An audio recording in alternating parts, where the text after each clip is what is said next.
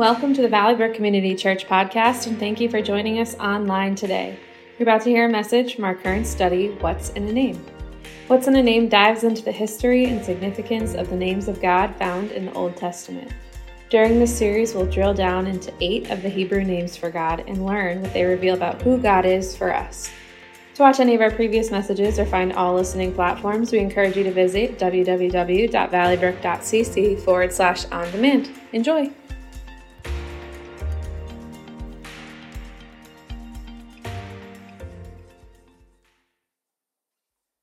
Well, good morning, everybody. We want to welcome you here. Those of you who are in the house, those of you who are online. And I just want to thank you for joining with us and gathering with us. You know, the reality is we're sitting in the midst of a miracle every time we gather. When we think about how God has provided for us, how he has worked through us, the body of Christ, to do things. And as I think about how generous God has been to us, I also think about the greater needs in our community and in our state. And I can't help but think about the loss of life for those police officers this week in Bristol. And I know we have some folks from Bristol who attend here. And so, as I prepare for this message, I just want to spend a moment in prayer for those who mourn.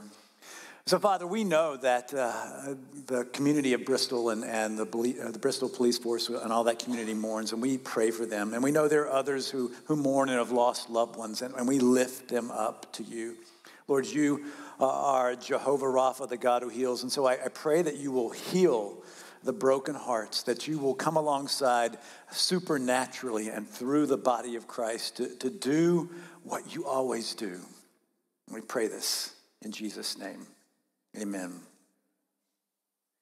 So we're in the middle of this series called What's in a Name, and we are looking at the ancient Hebrew names of God. I've sort of already mentioned one of them, Jehovah Rapha. I do want to encourage you to dig into this study because we believe that when we study those ancient names for God, we're going to learn something about God, and we're going to learn something about how personal he is to us. So I want to encourage you to dig in. I would encourage you to pick up a copy of the What's in a Name book that we prepared for you during this study. And so you can pick one up after the service. If you're online and you'd like to get a copy of it, please let us know, and we'll make sure you can do that. Now, today, as I said, we're going to be looking at the ancient Hebrew name for God, which is Jehovah Rapha. And when it's translated into English, it means I am the Lord who heals you. So, big picture, we believe that God is a healer. We see God healing people throughout the Old Testament. We see God healing people through Jesus and his ministry on earth. We see and read about how God, through the power of the Holy Spirit, heals people throughout the New Testament. And we believe that still happens today. In fact, every week, people share with us prayer requests. And oftentimes, many of those prayer requests are for healing. And so weekly, our prayer team, our staff, our elders, and others lift those prayers up to God. And it's our privilege to partner with you when you bring those prayer requests to us. And we've seen God heal. We've seen God heal in ways that we could never imagine through supernatural means. And yes, we've seen God heal through medical professionals. And we've seen God do what only God can do. And so I want to encourage you to lean on our God who is Jehovah Rapha. And if you have a prayer request for healing, I want to encourage you to share that with us because we would love to come alongside you and be present for you in that way. And so I have to grab something right now. I'm having some technical difficulties with my notes.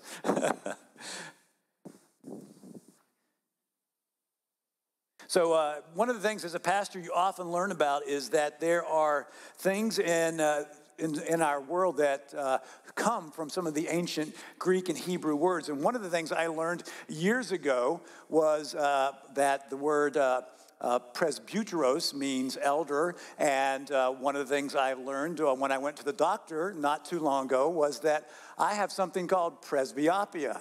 And what that means is elder eyes. In other words, as I've gotten older, I need cheaters. So this is going to be interesting because my iPad's not working, but I'm using my phone, and you can recognize that your phone's just a little bit smaller font, but it looks like it's going to help me out. So, no, I'm good. So the word Jehovah Rapha comes from the book of Exodus. It's from Exodus chapter 15. And it's just after Moses has led the Israelites out of Egypt and through the Red Sea. And we see this amazing miracle because God parts the Red Sea. Israel walks through on dry land. And then God closes the Red Sea back up and destroys the Egyptian army. And, Israel and Moses are so excited. And we read this verse in Exodus 14 about what the Israelites learned. It says, when the Israelites saw the mighty hand of God displayed against the Egyptians, the people feared the Lord and put their trust in him and in Moses, his servant. Now, the Bible even records that the Israelites were so excited and so grateful for what God had done that they wrote a song and they sang it. And you can read that song in the first part of chapter 15 of Exodus. But after that huge celebration, after that huge miracle, they're on the other side of the Red Sea. And so now they begin their journey even further away from Egypt. And what are they doing? They're going through the desert. And so this is where we pick up, where we learn about this name, Jehovah Rapha. Then Moses led Israel from the Red Sea, and they went into the desert of Shur. For 3 days they traveled in the desert without finding water. When they came to Marah, they could not drink its water because it was bitter. That is why the place is called Marah, because Marah means bitter. So the people grumbled against Moses, saying, "What are we to drink?" Then Moses cried out to the Lord. And the Lord showed him a piece of wood. He threw it into the water, and the water became fit to drink. There the Lord issued a ruling and instruction for them and put them to the test. He said, if you listen carefully to the Lord your God and do what is right in his eyes, if you pay attention to his commands and keep all his decrees, I will not bring on you any of the diseases I brought on the Egyptians, for I am the Lord who heals you. So here we have the Israelites. They've been miraculously delivered from their bondage as slaves, and once they've come through the Red Sea, they come to the desert.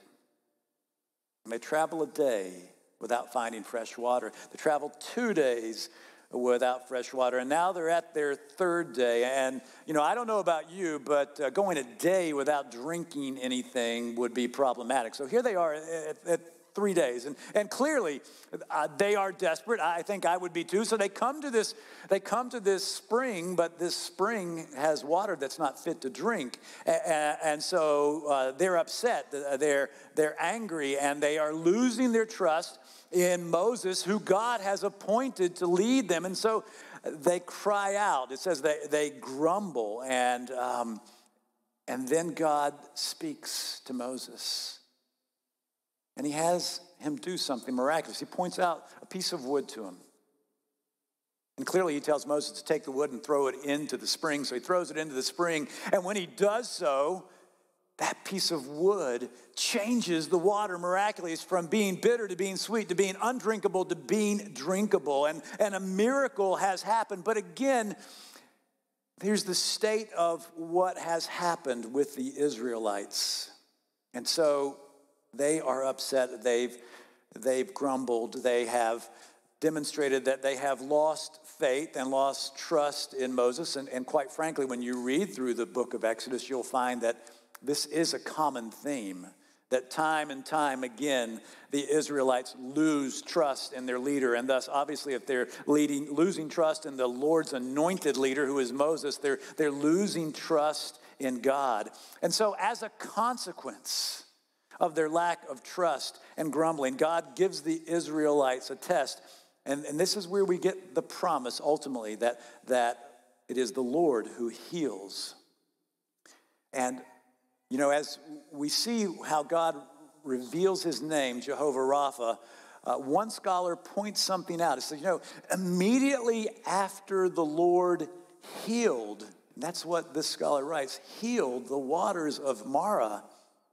He identified himself as Jehovah Rapha, the Lord who heals. You see, God is the healer.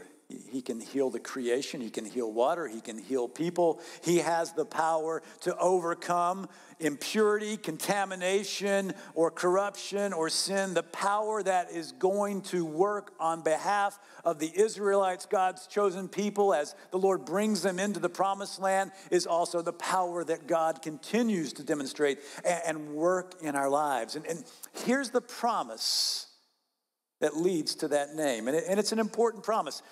God says, if you listen carefully to the Lord your God and do what is right in his eyes, if you pay attention to his commands and keep all of his decrees, I will not bring on you any of the diseases I brought on the Egyptians, for I am the Lord who heals you. So this promise comes with a test. And it's a test of faithfulness. God tells them, if you're going to be my faithful followers and be obedient to me, I promise that you will not be afflicted with the illnesses, with the diseases, with the curses and plagues that Egypt was cursed with, that they were afflicted with. And remember, those 10 plagues, those 10 illnesses, there was the blood in the water, there was the infestation of frogs, the infestation of gnats, the infestation of flies, the death of the livestock, the festering boils that people had on their skin, the storm of hail, the infestation of locust, the plague of total darkness, and finally, the plague of the death of the firstborn. God promises that he will never let these things happen to Israel if they are faithful and obedient. And in that context, God then is also saying that he will not get angry at Israel as he got angry at Egypt. So in this context, God promises to be Jehovah Rapha, the God who heals. And that is a promise to Israel then, and it's a promise to us today. Now, that promise is one that he tells us that is something that is to obey, and that he will answer that, not just based on our obedience, but on the fact that he loves us, that he cares for us, that he has compassion. And God will answer those prayers, both through supernatural means and also in ways that we may consider to be natural. And we see that happening in the Old Testament. We see that again happening through Jesus. We see that when God sends the Holy Spirit down to earth to fill the followers of Jesus. We see that in supernatural ways and in practical ways. In her 2004 book, Praying the Names of God, Anne Spangler points out some research from Egyptian papyri dating back to the 1500s before Christ. She says they list medical remedies, including a strange array of ingredients, including lizard's blood, swine's teeth, putrid meat, stinking fat, and more. And she said, rather than relying on this witch's brew of potions to heal them, the Israelites chose to obey God's commands and statutes, some of which, she points out, foreshadow modern medical discoveries. For instance, people were told to wash their bodies and their clothes if they came in contact with a disease or with a corpse or with some type of bodily discharge or disease. And we recognize that here in 2022, that doesn't sound like rocket science, but it's just a little over 150 years ago where it was considered ridiculous for doctors to wash their hands before they went into surgery. She also points out that the Israelites practiced isolation and quarantine and followed dietary laws that prevented the spread of disease. So one of the ways that God lived up to his self-disclosed name, Jehovah Rapha, was in providing then and now us with instructions on how to obey him and even provide for God to heal directly through his word. So it's important for us to see that God is our healer and that God can bring healing any way he chooses. He can heal supernaturally, and God can choose to heal us as we're obedient to him and follow his commands. But when the subject of healing comes up, I'm certain that some of us can think of someone who we prayed for God to heal, but that healing seems to never come. So let's look at the big picture, the purpose of healing.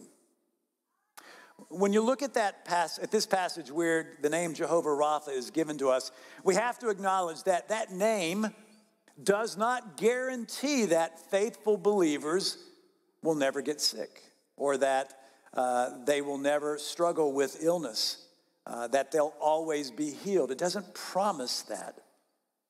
One Bible scholar writes this: part of the tendency for our misunderstanding comes from the translation choices that we've made into English. The best translation of this sentence probably, he suggests, would be, any illness I brought on the Egyptians, I will not bring on you, for I am Jehovah Rapha, your doctor. The promise here was not that God would never allow those who placed their faith in him to get sick.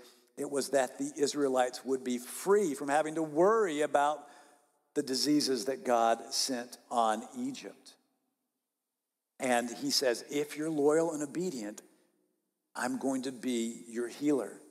So it's important that we understand that there's an important part of us in being faithful and following him and trusting him. And here's the purpose that God is showing us in his healing. He wants us to understand that there's something about drawing close to God that he wants. The bigger idea is that God wants us to lean into him relationally, to pursue him as God Almighty and as our healer. So think about this. In the Gospels of Mark and Luke, Jesus goes and he teaches in a synagogue. And while he's there, somebody is brought who has been possessed by a demon, and he delivers that person from the demon. And once the time of the synagogue is over, they go to Peter's house. And at Peter's house, they discover that Peter's mother is ill. And so Jesus lays hands on her, and he heals her. And then it seems that word had gotten out and around that Jesus was there and he had delivered somebody from a demon. And by the way, Peter's mom has been healed. And so people begin to show up at Peter's mother's house. Dozens, maybe hundreds, maybe more show up. And Scripture tells us that Jesus heals people and he casts out demons. And he does all of this. And then at some point in the evening, probably well after dark, the last person leaves. And so presumably everybody goes to sleep. But then the scriptures tell us that early in the morning, Jesus got up at sunrise. And he goes off to a quiet place. And Mark's gospel tells us he goes and he prays and he spends time with God. But both of the gospels tell us that eventually the disciples wake up. They must have been late sleepers, and they go looking for Jesus. He's not there in the house. And so as they're out, apparently they run into other people from the town who had heard about the healings and the deliverances, and they want to see Jesus. And when they finally find Jesus, and the scripture calls it, in this lonely place, this isolated place, this quiet place where he could be with God the Father, they say, Jesus, everybody's looking for you. And the implication is everybody's looking for you to do what you did yesterday for them today. And what Jesus says is instructive. He says that he must leave because he must proclaim the good news of the kingdom of God in other towns, because that is why I was sent. It's instructive to us to understand, big picture, while we believe that God, the Father, the Son, and the Holy Spirit can heal us, his purpose wasn't to come and heal us from our illnesses. His purpose was to come and proclaim the kingdom of God. And big picture, there is a healing that we all need, and that is the healing from the sickness of sin. And that is the big picture idea that Jesus comes to be our healer spiritually, so that we will not spend eternity separated from God, so that we also won't spend our few years on this planet separated from God, but that we can have a relationship and know him. And so, yes, he may use physical healings and deliverances from demonic possession to demonstrate to us how powerful he is, but ultimately what he wants is to heal us from the sickness of sin. And the early church leaders knew this. In the book of Acts, we see the disciples after the Holy Spirit has come down on the church. And Peter begins to preach. And as he preaches, this is what he says. People of Israel, listen. God publicly endorsed Jesus the Nazarene by doing powerful miracles, wonders, and signs through him, as you well know. Performing miracles and signs and healing people's illness wasn't the goal. The ultimate goal was to deliver people from the sickness, the disease of sin. And so God allowed Jesus those powers to do those things. Why? So people would understand that he's been endorsed by God, and so that they would understand it was the message that he brought, that to bring people to Jesus was so crucial to why he taught this. And yes, he would heal because he cares and because he's compassionate and because he wants people to not be afflicted and hurt. But again, why he had those powers and used those powers on earth was so that we would know that he was the chosen one of God, and that he would be able to tell us about how we could come into a relationship with God and be ultimately healed from the sickness of sin. We see that same message that comes out in a prophecy from the prophet Isaiah. It's in the 53rd chapter of Isaiah. It's called the suffering servant passage, and I would encourage you to read it. And if as you read it, you will obviously be able to tell that prophecy is foreshadowing the coming of Jesus, both his life and his death and his crucifixion. And in it, we have this one verse I just want to read from chapter 53, verse 5.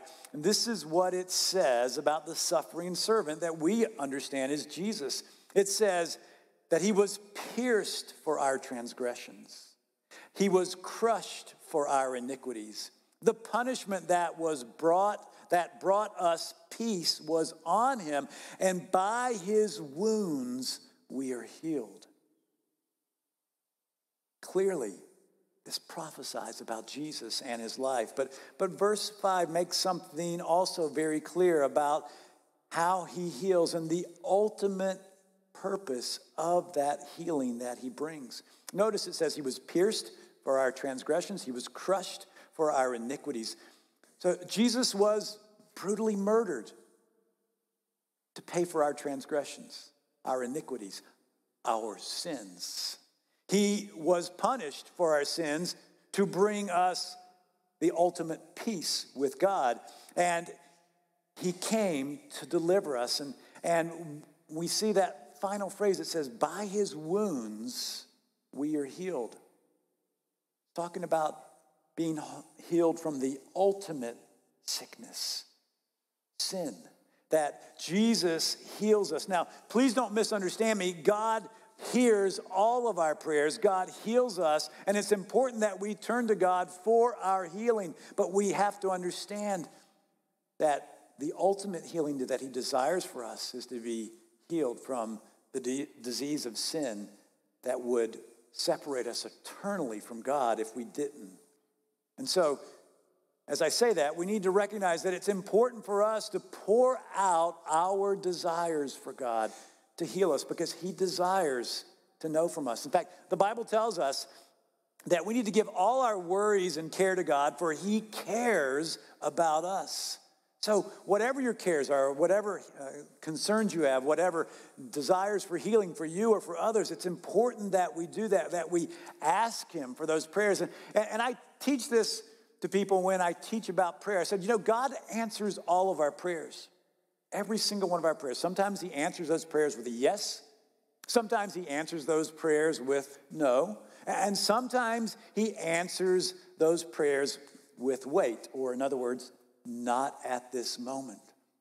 And of course, we would always want God to answer with a yes. But the reality is that we have to trust him and know that he knows what is best for us. He knows what God's will is, and he understands his will and that it's perfect for all of us. And so I share that because we wrestle when we don't get the answer that we want. And when we don't, we feel like God has disappointed us, but we have failed to see the bigger picture. Maybe it's not no, but it's not yet. Or maybe God has something better for us, and in his unlimited scope of view of our lives and of eternity, he knows what's best that we can't see, but we have to trust him. And we have an important testimony for us in Scripture. In the New Testament, the Apostle Paul himself had some physical illness. He doesn't tell us what it is, but it caused him enough pain that he called this malady a thorn in his flesh. And he said that Satan sent it to him, and he turned to God, who he knew is Jehovah Rapha. And he asked God to heal him, but he wasn't healed. And it wasn't just a rather impassioned prayer. He says that he pleaded to God 3 times and asked him. So let me read what he says. Therefore, in order to keep me from becoming conceited, I was given a thorn in my flesh, a messenger of Satan to torment me. 3 times I pleaded with the Lord to take it away from me. But he said to me, my grace is sufficient for you, for my power is made perfect in weakness. Therefore, I will boast all the more gladly about my weaknesses so that Christ's power may rest on me. That is why, for Christ's sake, I delight in weaknesses, in insults, in hardships, in persecutions, in difficulties. For when I am weak, then I am strong. Paul desired for God, Jehovah Rapha, to bring healing. And so he prayed to God, pleaded to God 3 times to take this pain away. Whatever it was Paul was suffering from, it was so bad that he made his desires crystal clear to God. But God's answer, he realized, was no. And as Paul wrestled with that answer, as he talked to God about that answer, as he struggled with it, instead of giving up on God, he leaned into God and he trusted that God knew best. And he sensed that God was giving him this message. The message that God said is, Paul, my grace is sufficient for you, for my power is made perfect in weakness. So what does that mean for us? It means we need to pour out our desires for healing to God just like Paul did. And we need to trust God, whether he says yes, whether he says no, or whether he says not now. We still need to lean into God and trust him and trust his purposes, whatever answer we receive. And as we do that, we need to understand the bigger picture that Paul did. When God said no to his healing, Paul saw the bigger picture. He realized that he could boast in his weakness so that the all-powerful Christ could work through his testimony, so that people would see that God was giving Paul the strength to do what he was doing despite this thorn in the flesh that he suffered from. Some of you may be familiar with the life story and the ministry of Joni Eareckson Tada. Johnny suffered a diving accident when she was a teenager. It left her a quadriplegic. In her book, Johnny, she relates this. She said how she visited faith healers many times and prayed desperately for healing, but it never came. Finally, she said, she accepted that her condition was God's will. And she writes this: the more I think about it, the more I'm convinced that God doesn't want everyone well, because he wants to use our problems for his glory and for his good. Now, you have to understand, this is a woman who has wrestled with that. That might take you a little bit of wrestling, but we need to realize that God has a greater purpose, that God wants to work in us to draw us close to him and to draw all people to him. Now, that's his ultimate purpose. He wants to heal us from the sickness of sin and the world from the sickness of sin. Now, as I bring this message to a close, one of the things I realize, it may seem like I'm downplaying the fact that God is the healer of our bodies, but that's not my intention at all. I believe God is the healer of our bodies, and that God heals illnesses and bodies in ways that, as I said, we can imagine, in ways that we can't imagine. But we have to trust God. We need to know that our relationship with him is not based on what he can do for us in the here and now. It's understanding that he loves us so much, he provided for us a way to spend forever with him. And he sent Jesus. He is the God who heals. The God who heals us from our sin, and also the God who can heal us from our illnesses. So we need to lean in to Jehovah Rapha. As I bring this to a close, I want to invite the worship team to come up, but I want to encourage you that if you are in need of healing, I want you to cry out to God. Our prayer team will be up here after the service, and you can come up, and they would be more than happy to pray with you. If you're worshiping with us online and you need prayers of healing, you can send us prayers by going to our prayer page on our website. We would love to pray for you. But most importantly, we have to address the illness that affects every single person, and it's the illness of sin, the disease of sin. And we need to ask God to deliver us, to heal us from that. And so if you've never told Jesus that you believe in him and want forgiveness for your sins and the promise of eternal life, I'm going to give you the opportunity today to pray a prayer and ask him to forgive you of your sins and for you to declare to him that you want to begin following him today. And as I always tell people, I will give you the words to pray back to God. You can pray them silently. There's really nothing special about my words. What is special about is what you say from the sincerity of your heart to him. And then I'm going to pray for all of us after that part of our prayer time, that we would lean into Jehovah Rapha, that we would lean into him no matter what, that we will trust that he knows best for us and that he is present in our life, guiding us and directing us and drawing us closer to him each and every day. So if you would, let's bow your heads and let's pray. God, we thank you so much for your love and your care for us. We thank you that you desire for us to know you as Jehovah Rapha, the God who heals.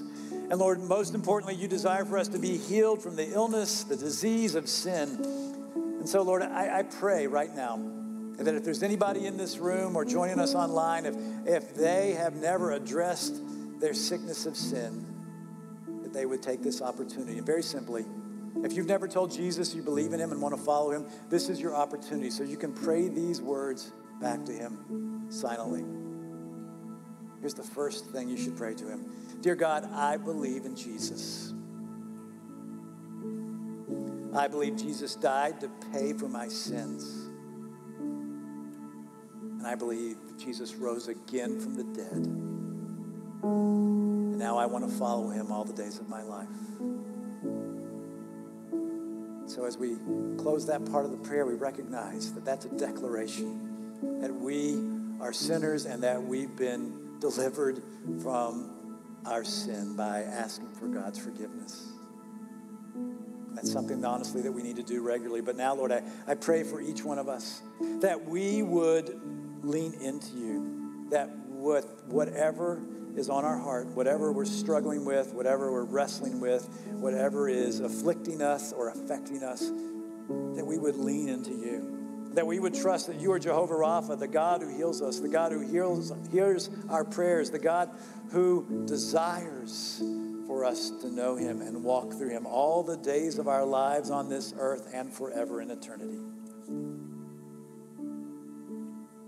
So we commit ourselves to you, Jehovah Rapha. In Jesus' name, amen. Thank you for listening to our podcast. It is our sincere hope that it has blessed you. For more information, visit our website at www.valleybrook.cc.